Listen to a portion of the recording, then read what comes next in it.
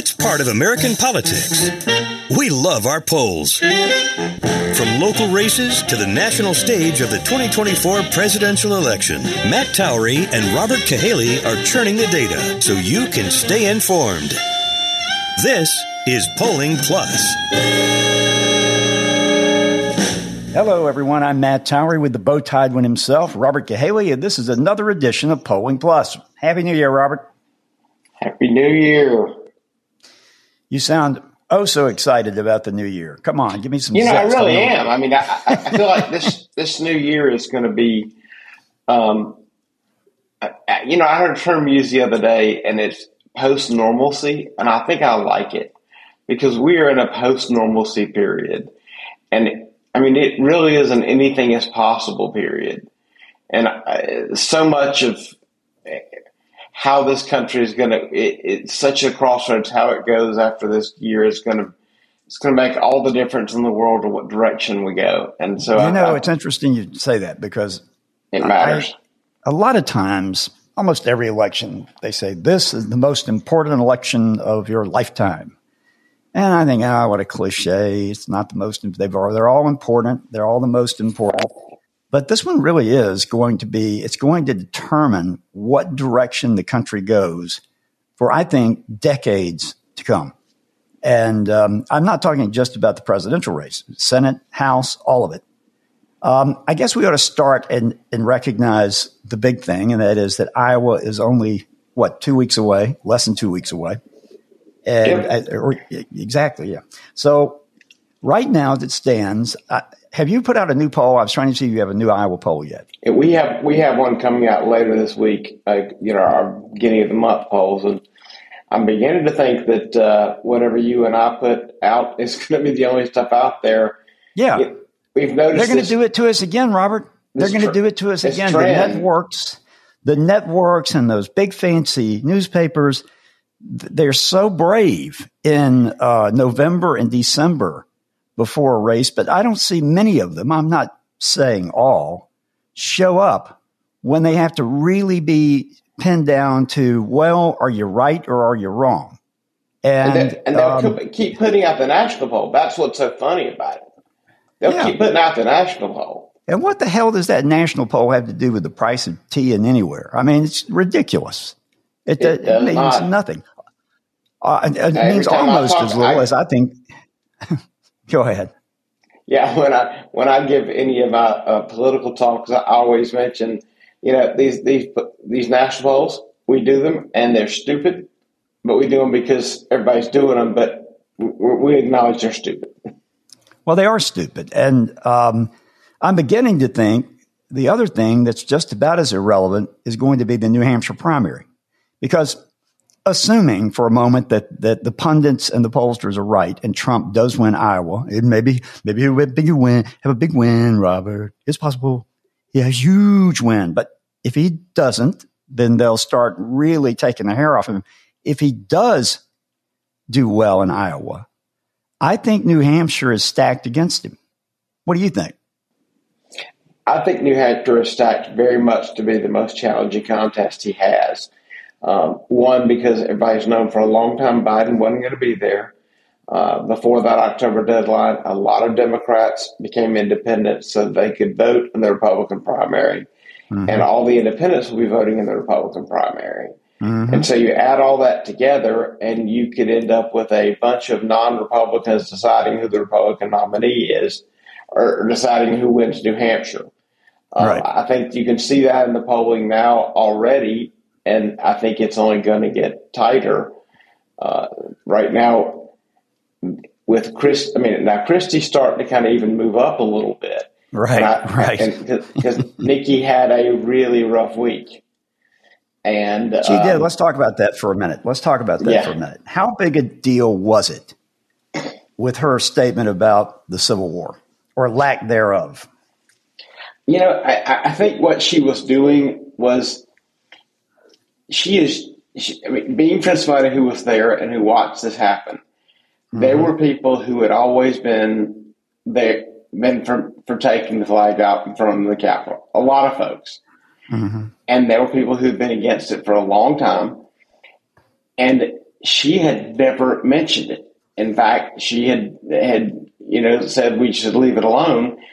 And I think it was how quick she turned into caring about it so much is what turned off so many South Carolinians. Not that she took it down, because she didn't take it down. It took 2/3 vote of the legislature to take it down in actuality.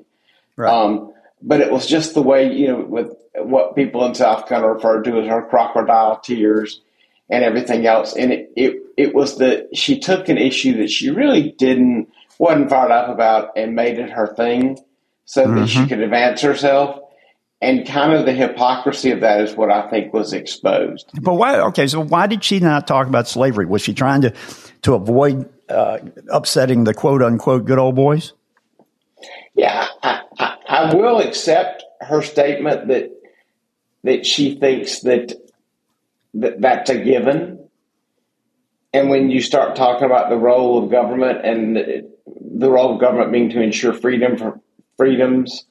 That would include the right not to be a slave. So I think she was probably trying to say that, but it shouldn't be awkward.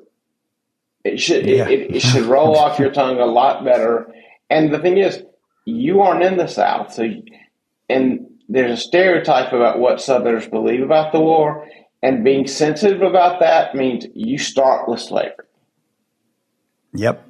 Absolutely. It sort of just was a hiccup in her campaign that was completely unnecessary. Now, let's talk a little bit more. It brought the tape forward, and the tape of what she said in 2010 in the interview with the pro-flag group, where she was not about taking it down, demonstrates that when she was running and needed their votes, she said one thing, and then all of a sudden she turned on a dime. So following up on that, I believe Trump has a new nickname for Nikki. What's that? I think it's Nikki New Taxes. Isn't that it? Has something to do with taxation. I saw it. Look. I heard the super PAC call it Tricky Nikki. Maybe, but he's got a new name for her. And Iowa is going to be interesting because it is, as we've said before, like a high school election. I mean, everybody goes into a room and they talk, and I mean, it's maybe the way things should be done, but it certainly is very grassroots. It looked like DeSantis. Yeah, there is peer pressure, and that's what people and pollsters can't capture that peer pressure either. I mean, you can't do it. There's no way. What are you going to? How are we going to really be able to capture what happens when they all get in there and start womping up on each other? And your neighbor's mad at you or whatever. It's always a fickle thing. And I said this before, that these caucuses, I went back and looked at all the ones I polled in the past, ones you polled, ones the networks have polled, if they poll. And almost always it's closer than people expect it to be. And that's, I think, the lingering issue for Trump. And he's started to say, well, we can't overestimate these polls. They could be down if I come in a few points below. He says that they're going to kill him, and they're going to say he didn't meet expectations, which is entirely possible. Yeah, I'm beginning to believe he must listen to the podcast, because this is literally what we were saying for 3 weeks, and then all of a sudden I started hearing them talking about it. I'm like, hey, maybe they listen to it, or somebody. Well, you know what? He's got better things than to listen to us. But he probably wouldn't want to hear what I have to say either. But he may have a team member that listens. I know that people in every campaign are listening. Well, here's the thing. I mean, we talked about it last week. He's got a hell of an organization in Iowa that nobody really realized was out there. And he put out a list of pastors in Iowa. I mean, it was 4 or 5 pages long of their churches. So we talked about DeSantis at the beginning. So, well, we think DeSantis is going to do pretty well in Iowa because he's been out there for so long. He's well organized. But I think the media has basically just written him off, don't you think? I do, but I think when the media writes you off, it doesn't mean that you're not going to do well in Iowa. Right. Because if that were the case, there's no way that you would have seen Rick Santorum win Iowa. So, to my way of thinking, let's stay on this for just a minute longer. Do a little logic here. We both think New Hampshire, and I said this last week, I'm not even sure I'm going to poll it. I might not. might should, because it might not get to poll much thereafter if Trump just takes this thing and runs away with it. But to me, South Carolina, your home state, is where the rubber meets the road on the Republican side of the presidential election process. Explain to people who are listening how that works, when it takes place, how the delegates are awarded, because I think a lot of people just don't know that South Carolina has a unique system. Well, I don't know that it's totally unique, but what is unique about it, and I think that the main point you're looking at, is it's always, they take pride in being the first in the South, because the South tends to kind of vote as a block, and right. They tend to be more like the rest of the South than certainly Iowa or New Hampshire is. And so what's happened traditionally is, because the Republican primary is on a Saturday, it has, and that's the unique part I was talking about. Go ahead.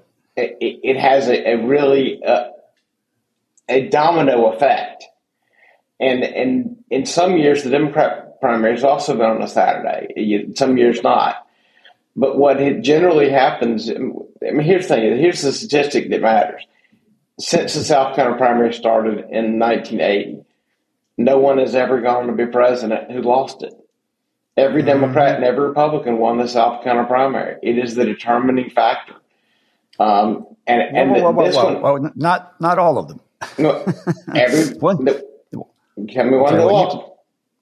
What's that? Tell me one president who lost it. Oh, a president. You're right. I was thinking when Newt won it and then went down. Everybody who's ever been elected president won their primary there. Right. I got you. Because Obama won it. And, it's one of those things that people don't really understand the statistic involved. But I think in the Republican race especially, it looks like Nikki has the money to keep in the race. I mean, she's raised a bunch of money. So Nikki and Trump are probably going to make it to South Carolina. Mm-hmm. And Christie. What happens if Christie performs well in New Hampshire? Does he get out anyway and help Nikki out in South Carolina, or does he keep staying in it? Well, to hear him in that debate, he seems to have particular contempt for Haley, saying she'd vote for Trump as the nominee, even if he was convicted. And that seems to kind of be a real kind of rubber meets the road difference between the two of them, that he just thinks is, from the way he talked about in the debate, lumps from the other crowd. So I don't know if he gets out or not. But right. And if he doesn't get out, that hurts. I mean, I'm not saying that Christie will do great in South Carolina. I don't think he will. But he's certainly not helping Nikki Haley by staying in and fighting for New Hampshire like he is. Right, because he took a lot of Never-Trumpers who were with her and kind of convinced them that they should be with him. We saw a migration of people who were most anti-Trump, and our last poll moved toward Christie away from Haley. And I thought that was very interesting. But what happens when this thing gets to South Carolina and Nikki Haley does poorly in her home state, and she probably will, it will shock people. Mm-hmm. Yep, it will shock them. Have you polled South Carolina recently? No, but our first of the month is coming. So the last time we polled it, Haley had definitely moved into second, but Trump had a significant lead. Mm-hmm.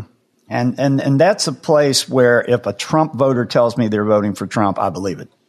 I mean, I would pretty much, like I said, his numbers in most of these states, when you have more than, 2 or 3 candidates on the ballot, he's always basically guaranteed about a 45, which the 45th president gets 45. He may go over it. He may go a little under it.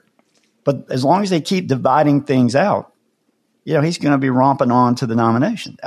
Let me ask you and this. the way they do the delegates, I want to make sure I cover that. The way they do the delegates is... Oh, in South Carolina, sure. Yeah. You get half the delegates are for whoever wins the plurality in the state. Mm-hmm. And then the rest of the votes go plurality on who wins congressional district. For example, in 1992, Pat Buchanan won one congressional district in South Carolina and got delegates.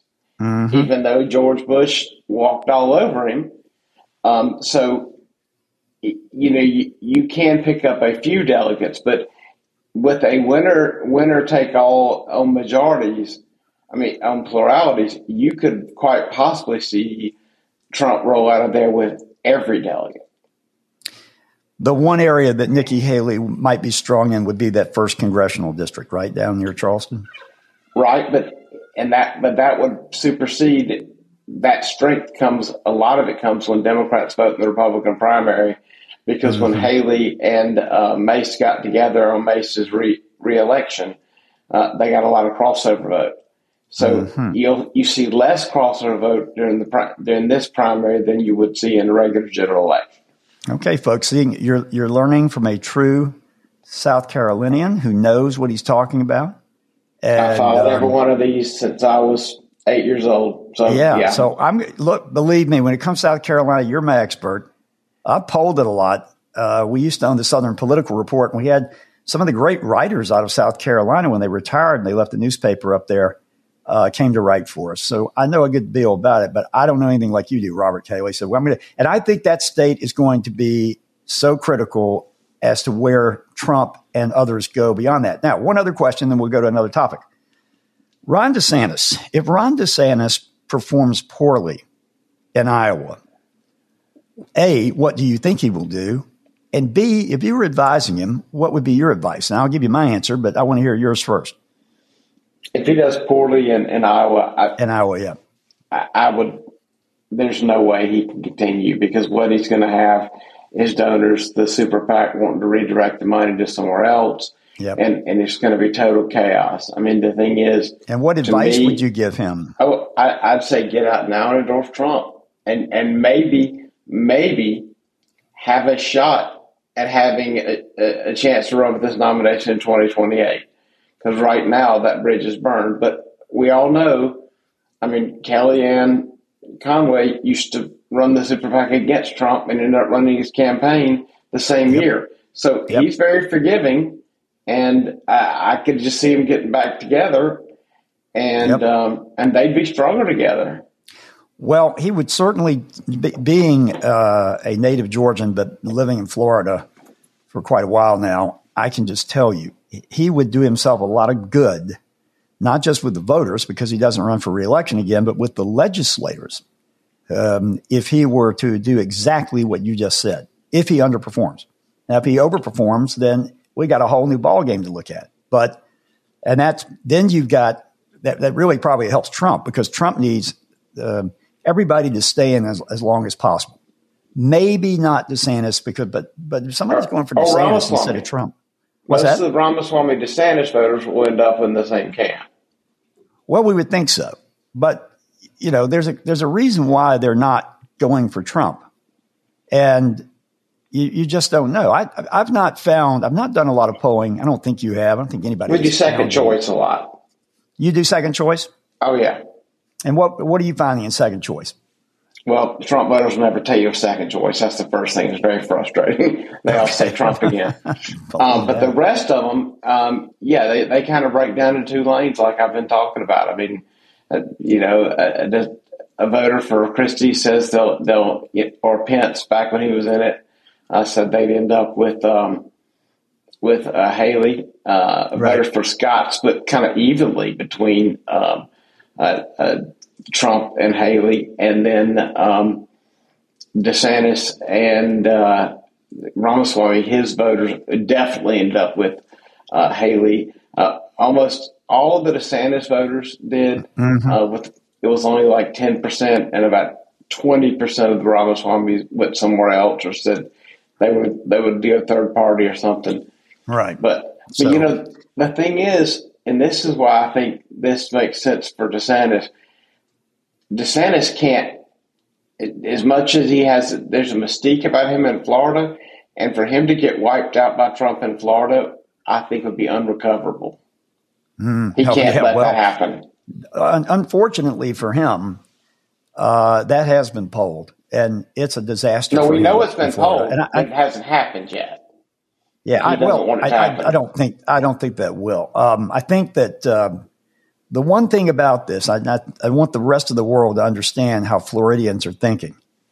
The DeSantis popularity among the public goes this way.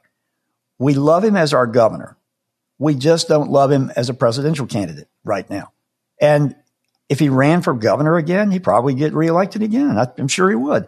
Although I do think that there's been some erosion in the legislature and its support of him, because last year, he was hot stuff. And he was calling the plays and telling everybody what to do, which most of the time most governors do anyway. But I know there is some resentment. I've heard it from legislators. And so, this is not going to be he's going to have to either going to pull off a miracle in Iowa, or he's going to have to learn how to be a little better in dealing with the average person here and the legislators here, because that's his bread and butter. And that's all I have to say about him. I think he is a better candidate than people gave him credit for. But once again, happened to him just like it does all the time. They got the money, they spent all the money, and they're out of dough right when they need it. And it never fails to happen. I'm always shocked that these candidates let these people get taught. And I'm not talking about any one group. Okay. So I don't even know who his consultants are right now, but they let everything be front loaded in terms of staff and events.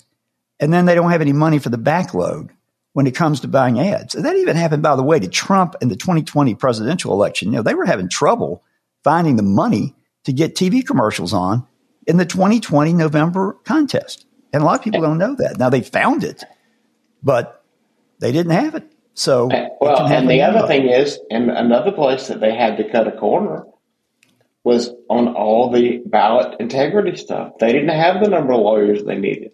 I mean, from what I understand, they were not near as ready as Romney or McCain was. No. It was just, well, anyway. Now we understand that in 2016, but they weren't ready in 2020. Right. And exactly. And Trump was kind of and I'm not sure that Trump ever knew they weren't ready, because he was foreshadowing there would be problems. So he certainly knew it was coming. Yeah, I agree with you. Everything started to fall apart at one time. And I think it's amazing the number of votes he got, to be honest with you, with the way that thing was going. But they seem to have their act together a lot more in a lot of areas this time, the Trump organization. I mean, this Iowa deal that they pulled off, if they really pull it off with real live organization, I haven't seen that very often from Trump. And that means they're taking things seriously, and they've got people who know what they're doing running things. So that's sort of my take on that. Let's talk real quickly about the many articles that have run about the do nothing House. Now, how many times when Democrats were in control of the House, how many times did you see national newspapers say that and call them a do nothing Congress? No. Oh no, never. They would never do that. Well, so to be fair to them, they have been a do nothing Congress. They haven't passed a lot of legislation, but they have done one thing that you were talking to me about offline, and I think it's worth discussing, and that is the Speaker managed to get that bunch of herding the cats, so to speak, to tie the border to the aid for the Ukraine, which the Senate so desperately wants to give again. And I think that's probably one of the better moves I've seen done certainly by Republican. Democrats are much better at it. And they made him hold the line. I mean, it's these are great ideas, but he made them hold the line. And the fact is, we're seeing Chuck Schumer is talking about immigration reform. For the first time, I think, since the Republicans took Congress, Washington is focused on giving them what they want. Do you know what is a bad idea, Robert? What is a bad idea? Impeachment. It's a bad idea. Well, this is what you and I have discussed. I love the fact that they'll dig into it, but I think when it's all said and done, they ought to just hold a press conference, say we're going to give this evidence. Now that it's out there, we've gathered it with an impeachment inquiry. We've decided not to take a vote on impeachment because it's too close to the election, and we have enough, a judicial involvement in our elections, and we're not going to do the same thing to the Democrat candidate that's being done for the Republican candidate. We're going to let the public decide. And so here's all the evidence. You do what you need to do. Well, and then the other dumb idea was actually a ruling in Colorado by their brilliant Supreme Court, which is going to probably, I think, help Trump immeasurably, particularly in Iowa, because people who tend to support him or might not even have wanted to support him find it offensive that he can't have his name on a ballot because he, quote, engaged in an insurrection, which technically, as we've said before on this show, he wasn't indicted for an insurrection. You know that the prosecutor would love to hit him with insurrection if he could have done it, but he knew he didn't have it. So it just boggles my mind. There are so many ways the 14th Amendment is completely misused and abused lately. And this is yet another one. And it's ridiculous. Yeah. I mean, it really is. I mean, when Jesse Waters opened the show and listed the names of the numbers of all these Confederates that came back to Congress. Right. And one of them ended up on the Supreme Court. And I'm like, yeah. And he said, and these guys, none of them were convicted of insurrection and under this.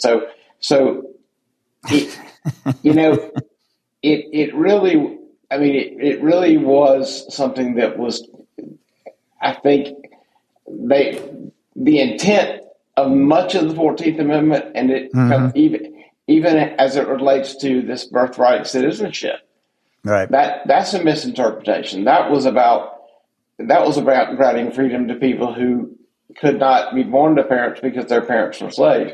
And that was important. Right. And that's what it was for. And that was a good thing. I mean, I think the Supreme Court will jump in on this one pretty quickly. This is not something they're going to let stand because of course, that's a good and a bad thing for Trump because Trump has so many instances where he's going to be relying on the Supreme Court to rescue it. And this is sort of a no-brainer. I would think this wouldn't take very long. But when you get into things like presidential immunity, during the period after the election and before his inauguration, Biden's inauguration, that gets a little more tricky. And I would think he needs the Supreme Court to be strong on a bunch of instances, and they don't tend to do that. I mean, they tend to go one way on one and then one way another, and especially when you got Roberts, who just nobody knows. Well, the best thing they can do is just stay out of it and let the public decide. And I think that may be where their head is, because a ruling to let him stay on the ballot is a ruling to let the public decide. So the way they could be consistent was not get involved in other stuff and let the public decide and let the lower courts do their jobs and slow everything down. Okay, we're going to wrap up with what we always talk about. We won't have it much longer to talk about. Football. You went out to Dallas to watch your beloved Dallas Cowboys. How was that? That was, we ended up taking a couple older couple in their 70s, always wanted to go to the new stadium. And it was a thrill for them. It was a thrill to watch them enjoy it the way they did. To have the Ring of Honor ceremony for Jimmy Johnson. Oh yeah, that was cool. That was cool. Was so special, and there were a lot of tears in the room. And I mean, it was, I say the room, 100,000 of your closest friends in the house, right? Yeah, yeah. But I mean, and to see Jerry Jones be so kind and deferential to him, and how nasty those two had been with each other. Right. People love kind of when people come back together after a feud. And so that meant a lot to show that. I thought it was big of Jerry Jones to get out there on the field and be so magnanimous. The crazy play, I mean, the crazy 2-point conversion at the end of the game. Right. And the funny thing is, Detroit thought they were going to be third seed no matter what happened. Right. So why not just go for the win? Because even if you lose, it won't matter. as it turns out, nobody expected Philly to lose to Arizona, and it did matter. Yes, it certainly changed everything. By the way, and now the Cowboys have a chance to have to be the division champions, to have a home playoff game to start, and I am ecstatic. Well, my Buccaneers, who have not had a great season, but they've done all right. They fell apart this weekend, but they are still 77% likelihood of winning the pitiful NFC South, which it will be a lot of fun. But what I'm really, really wanting to talk about for just a second is the massive shellacking the University of Georgia Bulldogs gave FSU in the Orange Bowl, the largest victory in the history of bowls. And do you know who held that record before that, Robert? I believe somebody beat Clemson that bad. It was Georgia against TCU, and they beat them almost as badly as they did. Yeah, I mean, so it gets us. The FSU players were saying they sat out and all this stuff. But, the thing is, it is easy to say all that and to do all that when you think you're going to lose. Right. But that's kind of insane. It's like, us saying, well, the people in Iowa don't really vote the way we say, so we're just going to put out crazy numbers and don't judge us on that. Right. I mean, exactly. There won't be an asterisk in the history book that says for who played and who didn't. You know what's funny? There's no question Georgia deserved that final game. And this college football thing has been a roller coaster, and it's been so frustrating. And, it's kind of the nature of roller coasters. 1 minute you're excited, and 1 minute you're just mad. Well, I think the matchup for the national championship is a joke. I can see Michigan, Washington. Come on. I mean, I think it's a joke, but it is what it is. I certainly won't be thrilled watching it. I do think Michigan has a damn good team. No doubt about that. But, I'll end it with this, Robert. You and I, as pollsters, get judged, criticized, whatever, more than these morons who choose the college football playoffs. Think about that. We're talking about hundreds of millions of dollars of revenue, commercials, and this and that. And we're just a couple of pollsters.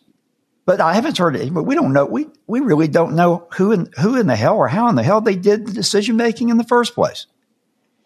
Well, and the thing is, I think that there won't be any debate on who the top 8 teams are. That's right. And I think it'll be a lot better in the future. And so, they keep monkeying around with college football over and over and over again. That was a BCS or what? Boy, that was a crock of you know what. So maybe when we get to 8 teams, we'll get things where they're a little more normal, fairer, so to speak.